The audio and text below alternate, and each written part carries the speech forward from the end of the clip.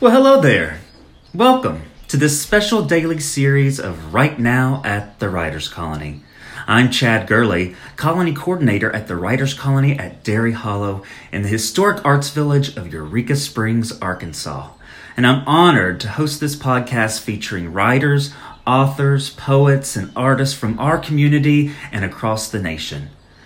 During this monumental time, the Writers Colony at Dairy Hollow believes it's important to give voice to the writing community, to hear their thoughts and guidance, words of hope about this pandemic that we are all experiencing in different and unique ways.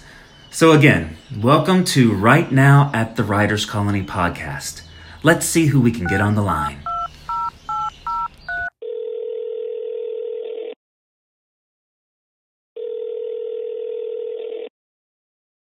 This call is being recorded. Eric Sasson. Yes. Hi. Welcome. I'm so Hi, glad Chad. to have How are you you? on the podcast. Good. How are you? Gosh, you're in Brooklyn. How are things?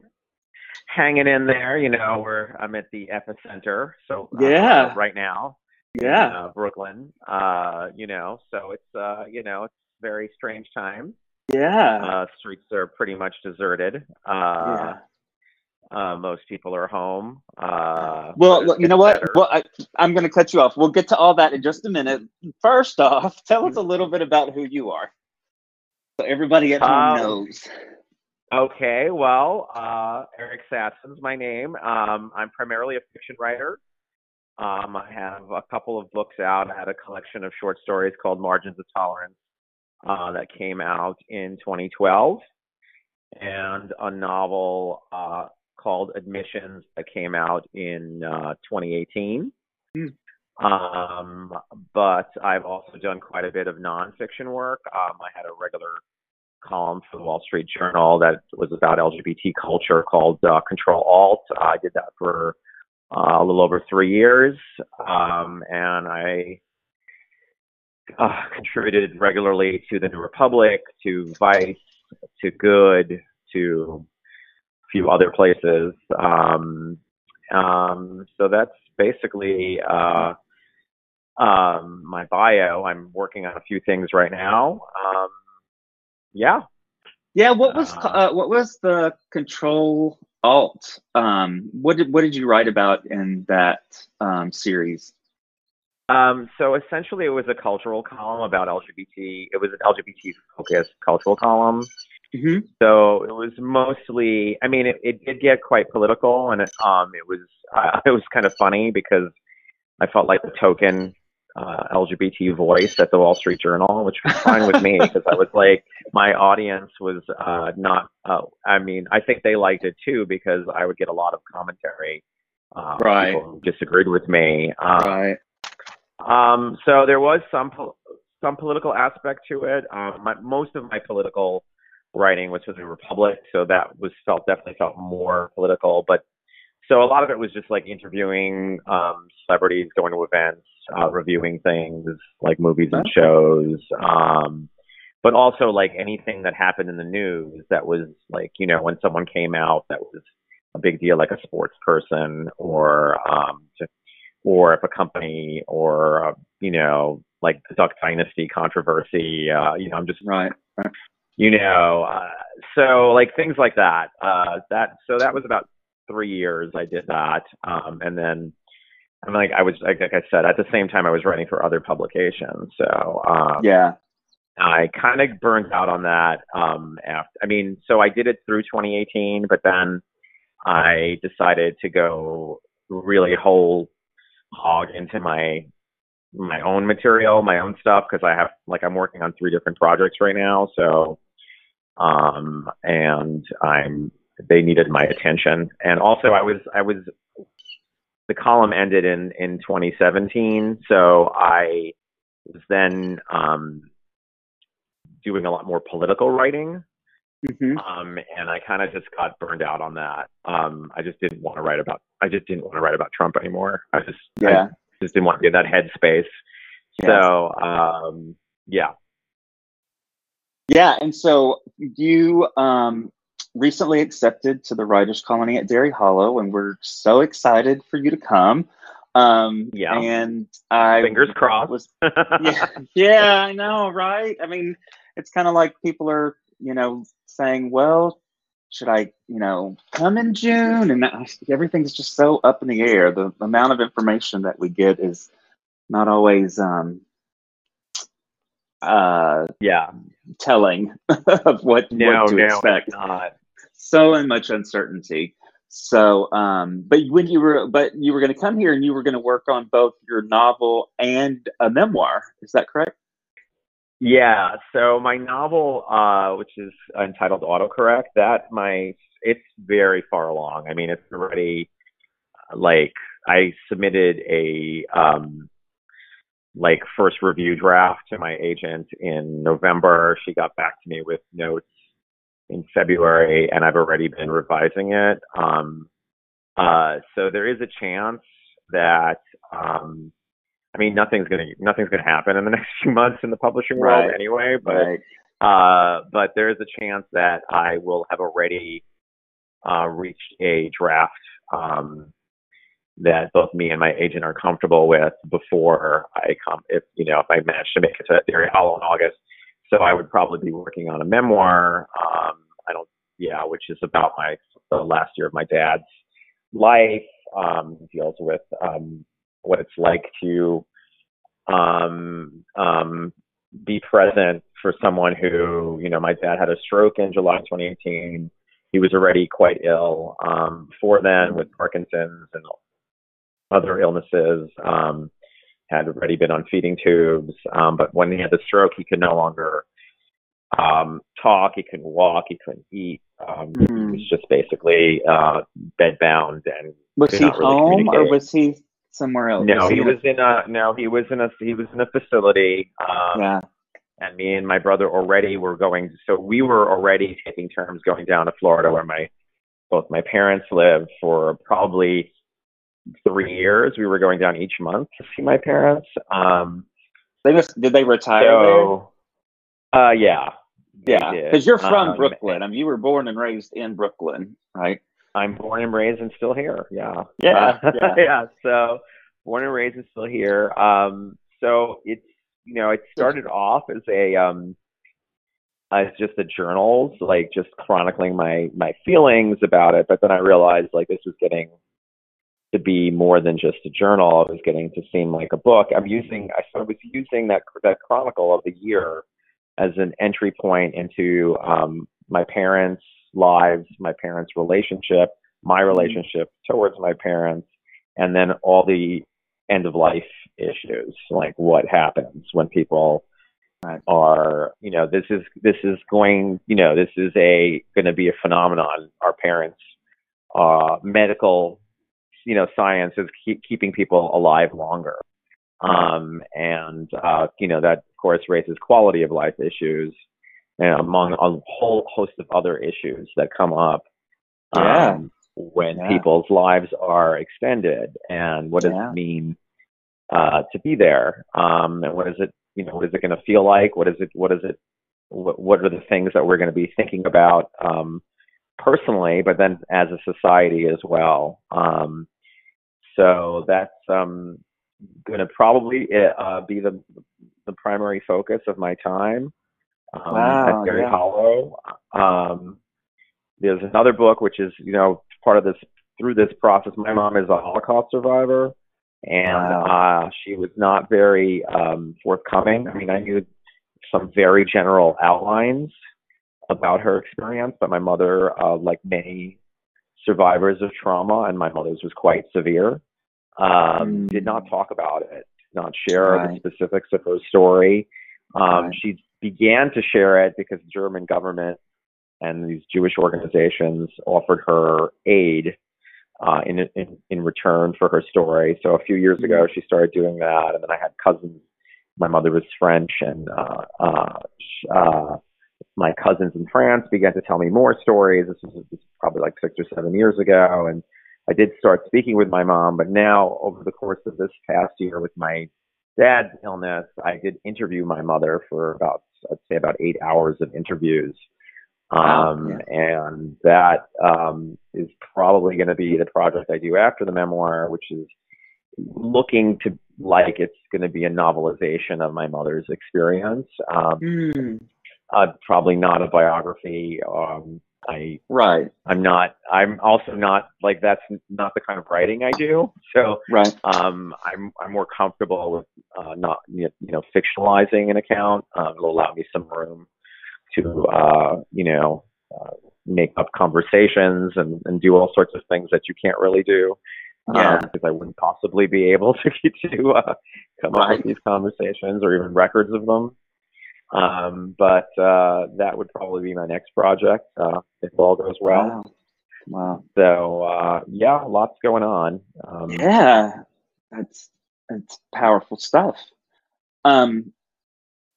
First, before we talk about your memoir, what was your first novel about?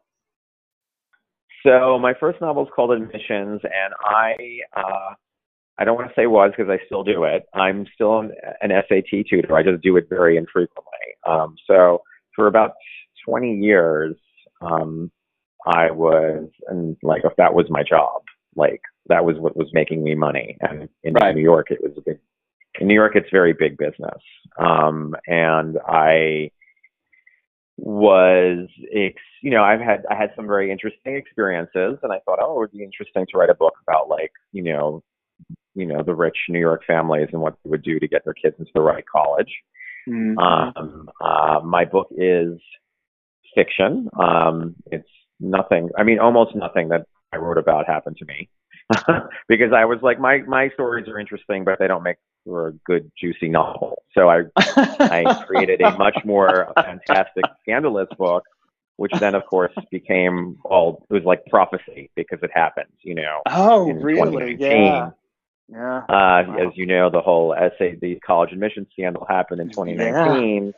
And then I got to say, like, so all of this is in my book. I'm like, this is not, like, I already wrote about this well before it happened.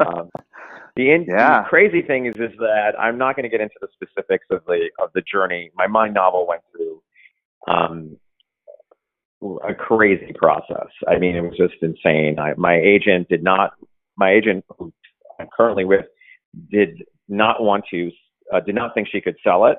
At the time, this is all the way back in 2012, and I found the publisher, and I got to did everything, the editing, we cover everything. We got to two months before publication, and then they folded. And then I had to find another publisher, again, not really with the help of my agent, who was really, really gung-ho on the book I was writing for her as being my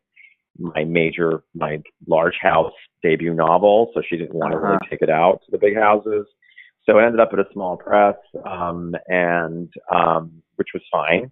But then when the scandal hit, I had just because, a friend of mine was just like, what's going on with the TV and film rights for your book? I'm like, well, my agent's not representing this book. So I'm like, have at it. She lived in LA. She was a writer and filmmaker. She's like, let me see what I can do. And through a very, very long process, the craziest, I now know how Hollywood works. And may I say it's pretty insane. The book was not just option, it's now been renewed for a TV series. Which is great. Of course, everything is in complete limbo right now, but I got a very quick lesson in just how complicated that process is. And I had to get, it's not, I had to get a lawyer, had to get, deal with producers, deal with contract negotiations, with all sorts of things, and it's nothing like the publishing world. It's absolutely nothing at all. Really? Like which seems like so much more straightforward than Hollywood. Hollywood keeps you completely in the dark. Everyone keeps you completely in the dark about everything, and basically tells you things, and you don't know if any of it is true.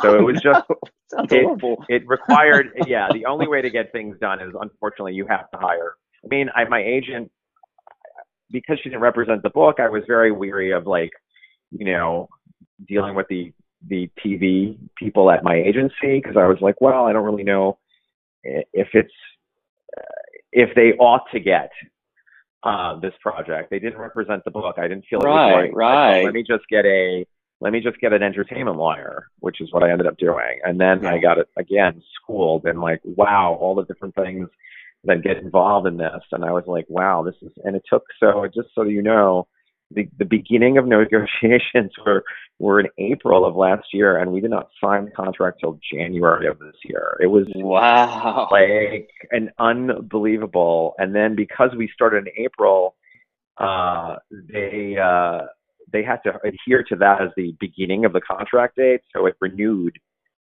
today. So I got my renewal today, which was great because that's like basically free money. I was like, yay, especially now. You're like, I'll take it.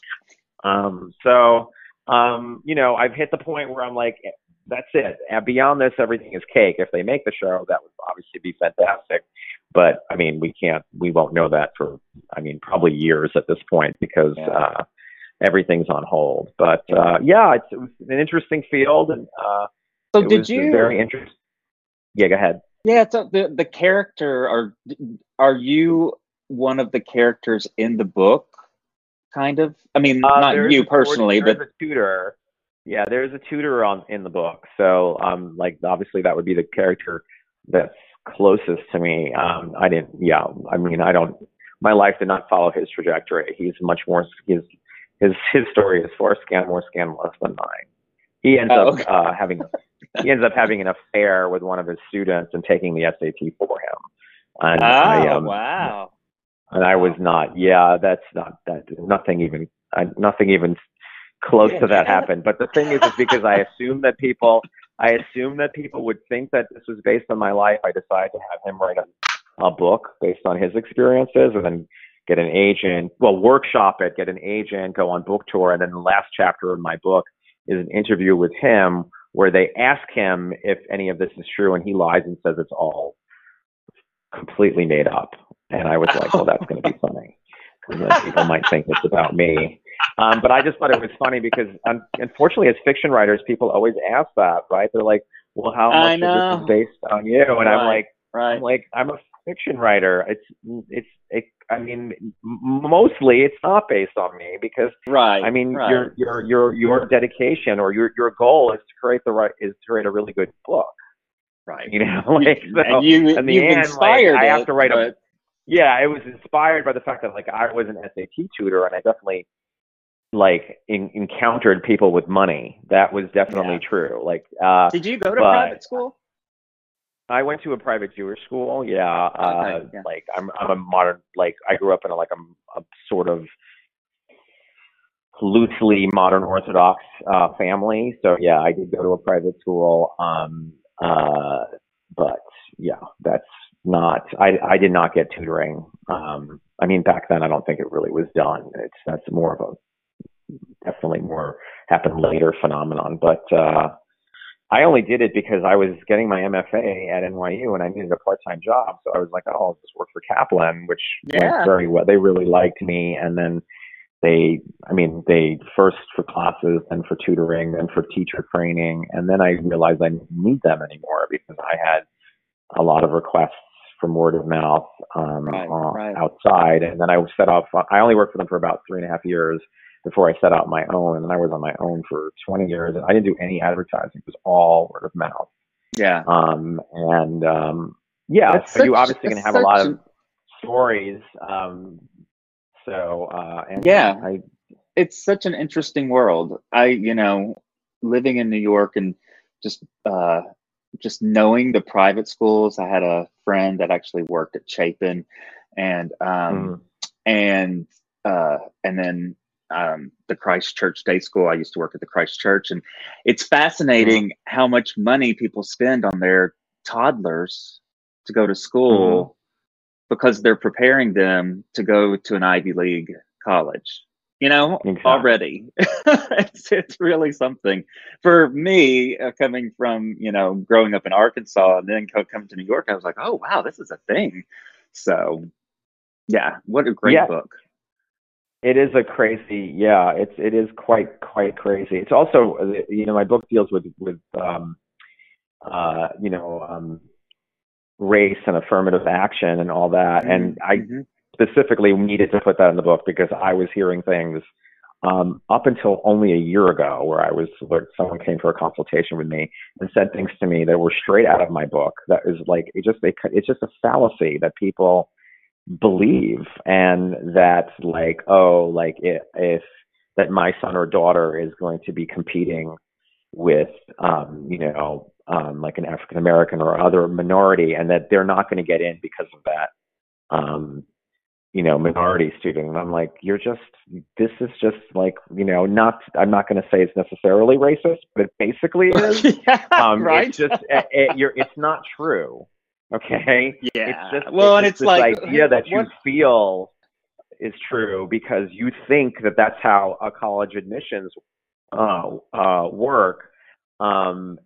It's not really how college admissions work. I mean, yes, obviously Right. they want a diverse student body, but this idea that like an SAT score, which you're paying a ridiculous amount of money to have your child tutored, is somehow the only criteria, should be the criteria that we all be measured against when other people don't have the means to pay. I mean, I knew that I was part of a system that I will certainly criticize. So I just this idea, I was like, no, I need to make this part of the book because, and in my novel, this rich woman basically bribes a black boy in her daughter's grade not to apply to Princeton so that her daughter can get in, and she just believes it. And they just and that spirals out of control as the novel progresses. But I just think that like you write it and you think like, oh, maybe this is an exaggeration, and then you realize, no, it's not. Not only is it not an exaggeration, what happens in the real world is probably worse. Yeah, so I was right. like, So I feel like, it's just it's a commentary on our crazy, cutthroat society. Yeah. Oh gosh. Well, and so tell me a little bit about your memoir. Now, did you go to Florida and stay for a time, or were you basically just going back and forth? Back and forth, but I have a place me and my brother have a place that we can stay while we're down there. So it was easy. I was there once a month, probably for a week, every month. There were very few months when I was at a residency, for instance, and I wouldn't go that month. But other than that, it was every month I was going down. I'm not going to get into the complications, but like my parents were together, but they didn't necessarily get along very well. So it was complicated things as well. So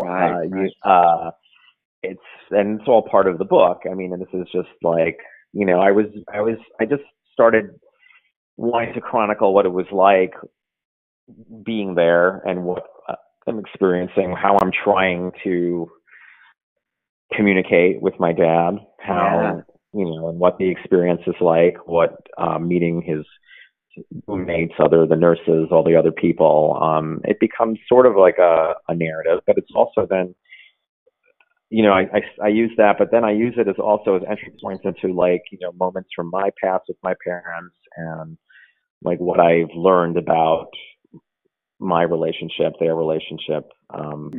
So it's, I'm happy that, I mean, it's an interesting thing to be, I'm really happy. I got into 5 residencies this year, which is great. Right. But, most of them are canceled now. So it's but I was particularly happy because some of them, this is new material for me. I only started writing it a year ago. And I was using it to get into some residencies, and I know that they're super competitive, a lot of them. And I was just really excited when I would get in with that material because I'm not a memoirist at all. I'm a fiction writer, so it feels like a new kind of writing for me, and to have other people respond to it is just very validating. So I was And I feel like it's because people can relate to the story. We are, especially people in their 40s and 50s Yeah. who have elderly parents. They can sense what's coming. They can sense that this might be issues that they'll be facing. Yeah. And as a society, we're definitely going to be facing it. People are living longer now. Yeah. Even I through mean, this virus, they're living longer. it's a huge wake up call. I think for everyone, in the sense of people living longer, and there being a lot of baby boomers out there. And so I just wonder if our nursing facility, like we're looking at our hospitals right now, and how they're struggling just to keep up with the coronavirus pandemic. And then you think about nursing facilities, and those could be exhausted and overrun with people as the longer people live. It's something that I'm glad we're all kind of thinking about, kind of collectively, so that we are prepared in some respects. Did you find yourself having to advocate for your dad at the facility? Oh yeah. Oh my God. Yeah. It's too many. My dad's stroke was not diagnosed for 3.5 weeks. Wow. It was an absolute nightmare. It was one of those things where they're like, well, he's lost his ability to speak, but we don't know why. And I was like, to the point where at one point at the nursing home that he was in, I went and said, is it possible my dad had a stroke? And then because I said that, they immediately called 911 and wanted to take him back to the hospital. And I said, what are you doing? I didn't say he just had a stroke. I've been coming first of all, I wasn't there because I was out of the country. Right. And when I got back a week, 7-8 days later, and I go down to Florida, and I'm, the first day you can listen to, they're like, well, he lost his ability to speak. He'll come back. Things happen. But then by the third day, I'm like, he's not moving the whole left side of his body. I'm like, this doesn't take a genius to realize. And I had to stop them from sending my dad back to the hospital. I was like, no, that's not, which ended up being a mistake. I should have let them go, because he would have been diagnosed about a week sooner with the stroke. But at the same time, I don't know. Nobody was there other than his home health aide was going to the hospital instead. And she's the one who was telling us. But again, I don't know. There's so much about having to advocate that, needed to be done. And it requires a real diligence and a constant follow up about. There's so many different things. It does. It really does. And I'm not. Nothing bad said about nurses and the healthcare administrators or anything like that. But I found with my own dad, if I wasn't there, if me and my sister weren't there advocating for him when he was in a nursing facility, because you would see other patients that didn't have family that would never come and visit them. But because Tara and I were there like nonstop, they were like, oh, here comes the girly kids. Is Joe okay? What's going on? And it made a difference. And it made a difference in the kind of care he received.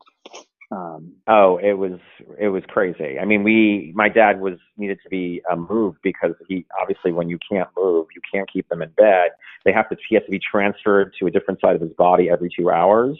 Yeah. He had to be moved to the carry chair. He had to be taken outside. He had to have his mouth swabbed constantly to clean. They had to make sure that there wasn't a leak with the the feeding tube. They had to had to be very careful when moving him, because his body was in pain. Yeah. We had to, you have to you have to try to communicate him with pictures, with music, with anything to stimulate him. Yeah. And then there's, he did develop bed sores. You have to remind them to clean it. I'm not saying, I don't want to say that the nurses were not. The nurses are dealing with so many patients. Right. There is literally nothing. I have nothing bad to say about the nurses. They are all wonderful. They were wonderful. They were kind. They were cheerful. But Right. this is not, nobody can get individual treatment. That's not the way our healthcare systems are run. Right. I was actually more, at least at the nursing home, the people were, doctors at the hospitals are way worse because they don't treat patients, they treat conditions. Okay. This should not be news to anybody. They do not look at patients as human beings. They look at patients as people who have X, Y, or Z. I need to treat X, Y, or Z, not person. And the person who cannot advocate for themselves are in much worse shape. I could not get any doctor on the phone about my dad basically at any time. It was impossible. I would only be speaking to nurses who would tell me, we'll convey this to the doctor, and then the doctor will get back to you. The doctor would not get back to me. And when I finally would talk to the doctor, they were just very curt and very defensive on the phone with me. Meanwhile, this is your dad. For my dad. Right. This is your dad, and you're hurting, I'm sure, You're going through so much emotional stress. Yeah, the thing, which is part of, obviously, like I said at the beginning, that was the writing, right? The point of the writing was to deal with it. You do get used to it very quickly. And it's kind of, I want to say this, it's kind of like what's going on now in a way, right? Because you're like, okay, this is kind of tragic. Like, what the hell? I can barely go outside. I live alone. I have to do lots of FaceTime and just so that I don't go out of my mind. And, but at the same time, you slowly adapt to a new reality, which is you're going to do the best that you can, and you're going to advocate as much as you can, but you're not going to get everything you expect or everything that you deserve, because that is part of, end of life, especially a slow deterioration at the end of life. Is that it ain't pretty. There's nothing about it that is pretty. And, reminding yourself that you have to take care of yourself also, that you cannot go crazy. And I did. That's, part of my memoir is that way before that, I had a very bad year with my parents in 2016. But that's before my dad got ill, and I had to, through that process, recognize I needed certain boundaries for my own mental health.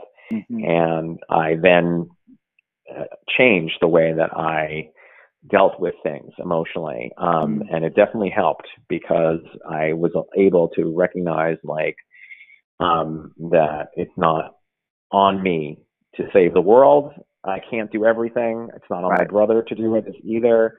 And that we do the best we can, and then we accept that that's what we're doing.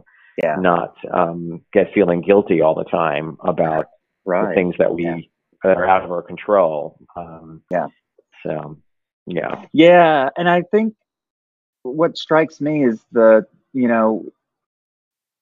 this you want people to die a good death, and our healthcare is so focused on keeping everybody alive as much as possible, and sometimes it's is that really?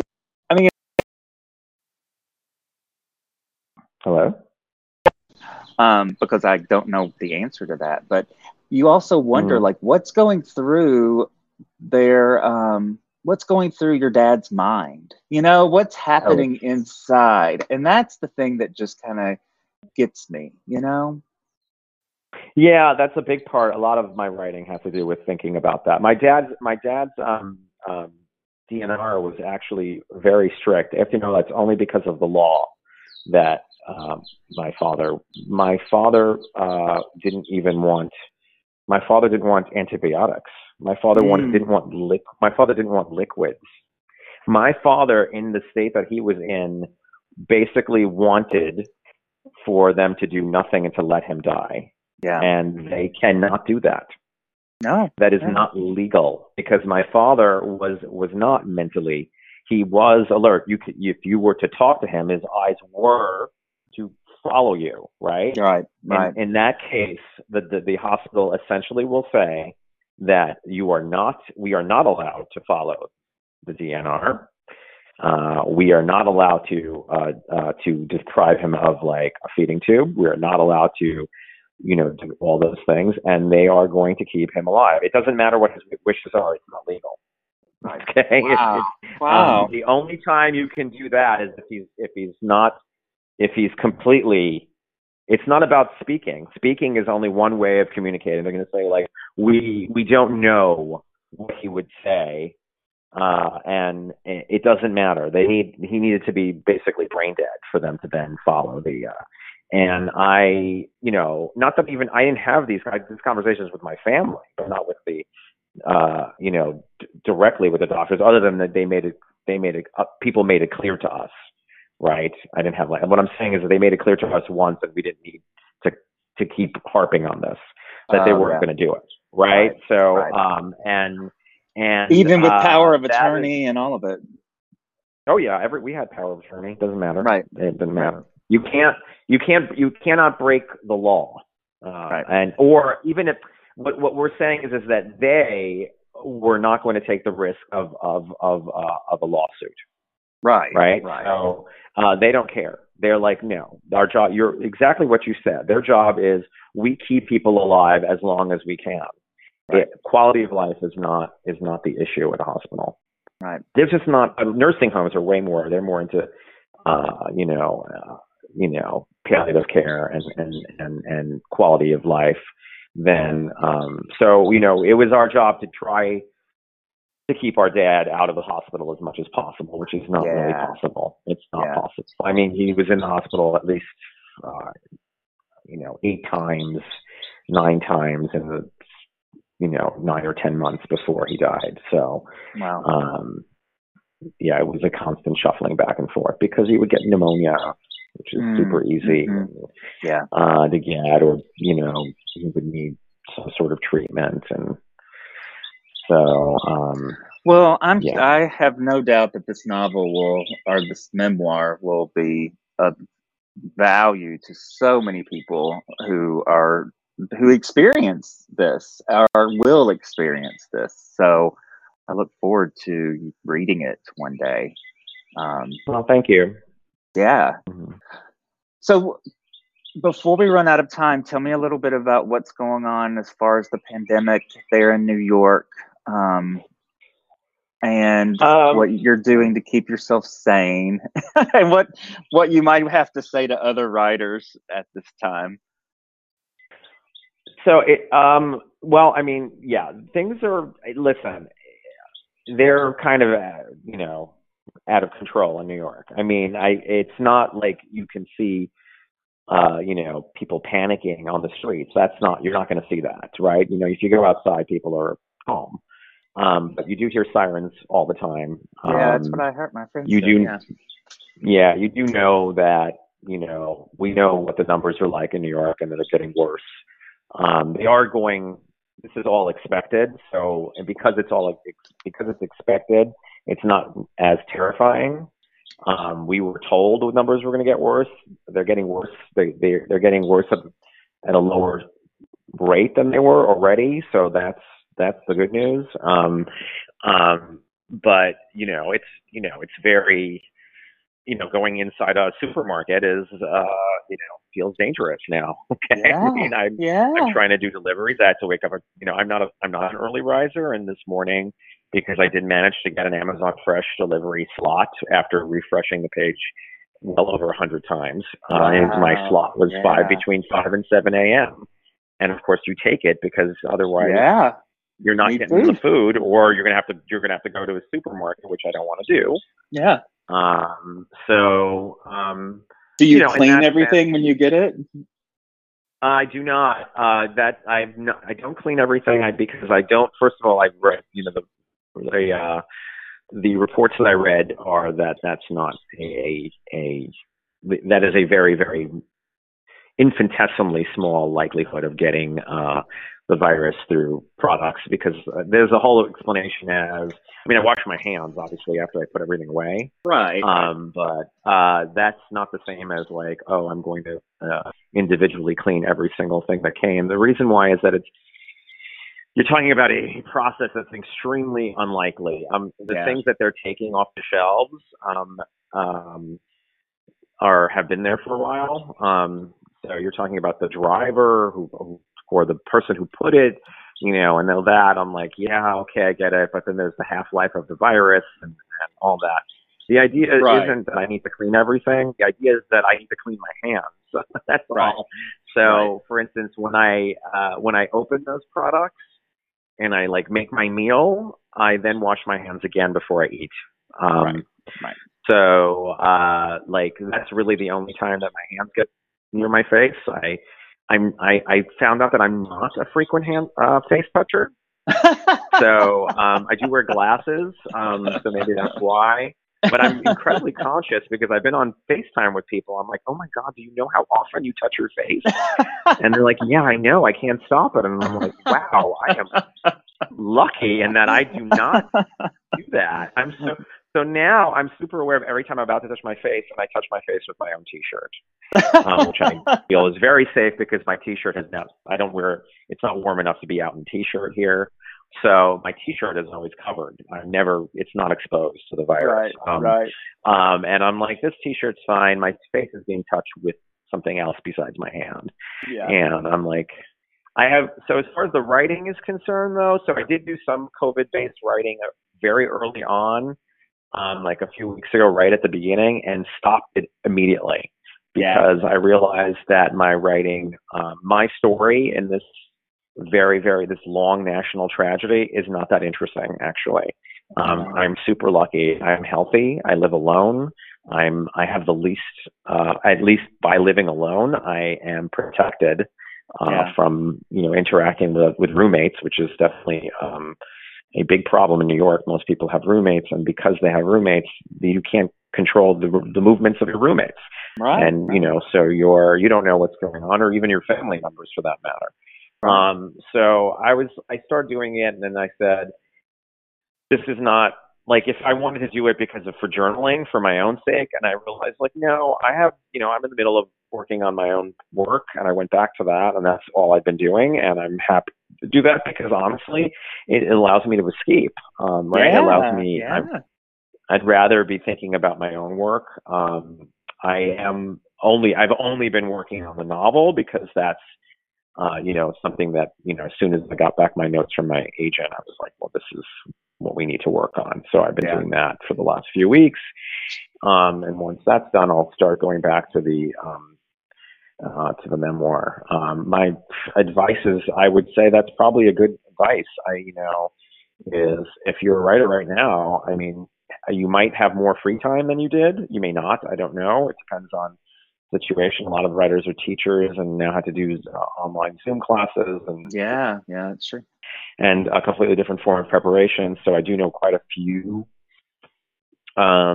writers who are not do not have more time. I have basically the same amount of time, so I'm doing what I always do. I think that is probably good advice. There was an article on the New York Times about 10 days ago saying we don't need your coronavirus novel right now, and I read it and I was like, that is so true. Yeah. Well, the reason why is that there's something about not having distance from something that does not allow for the best kind of writing. Yeah, exactly. I also feel like there's going to be so many of them. It's going to be okay. And I'm just wondering about that. I'm like, is that, I guess it's going to be, we're definitely going to need chronicles of this. I agree, but I don't know if we need everybody doing that. Right. I think that people will also need escape. I'm sure we are all watching Tiger King. I watched it at least. And I was like, isn't that crazy? This is very different. Okay. This is not a New York story. Let's put it that way. Right. And I was, I feel like, I need escape too. I don't know if I want to the news is bad enough. I don't know if I need that. Plus I need to read coronavirus narratives. Right. Maybe 10 years from now, I might be interested, but I don't even think I would want to read about it. It's kind of in that respect, I feel like it is kind of like 9/11 in the sense that there was a long pause after 9/11, and no one wrote about it. There were no movies about it. There was nothing. And it was a while. And even the first movie or first thing that came out, people were like, is this too soon? And so, yeah, I maybe sometime in the future, but yeah, right now I'd rather focus on other things. Yeah, for sure. I agree. Yeah, it's. I do really hope I get to go out there. I know that you've been talking to a few of my friends also. So we're all excited to hopefully make it out there because it does seem quite lovely. And Jody had such a good time there. She loved it. So she was. I love her. She's so great. We had a good time. Yeah, she's very sweet. She's a dear friend of mine. I actually met her at Ragdale, which is a residency outside of Chicago. So yeah. Well, so cool. yeah. Well, I'm glad thank you're you. doing this. It's a very exciting thank you so much project. Thanks for. Well, and that's kind of the thing too. The Writers Colony is sitting empty, and so so not only does this, I hope, help writers to talk to each other, and I think it's just good to hear each other's voices, but it also gives me a project so that I'm not bashing my head against the wall. So it's all good. It's good all the way around, and I'm meeting such amazing people like you, and so it's such a pleasure. So thank you so much. Well, you're welcome, and thank you. And so, can you just tell me how do we access these? I guess you'll send an email about that, just in case. You can access them now. You can go to our website. You can go to just go to the Dear Reality website, and they're there. Okay. Or you can if you listen to podcasts on Apple or on Stitcher I do, or Spotify. You can just look it up right now at the Writers Colony, and that's right as in writing, not right as in right on. So now at the Writers Colony. That's great. Yeah, they're already accessible. Yeah, there's already. It'd be good. I love podcasts. Also, I highly recommend Conan O'Brien's podcast. I think he's super funny, and he interviews all these people, and that's definitely something I've been listening to. And boy, is it a great escape from these times, because he's very funny and he has the best comedian guests on, and they're very smart about comedy. And I think that we need comedy right now. So definitely. That's just other than the Writers Colony right now podcast. That's another thing to listen to. Good. Okay. Well, thank you so much, Eric. Again.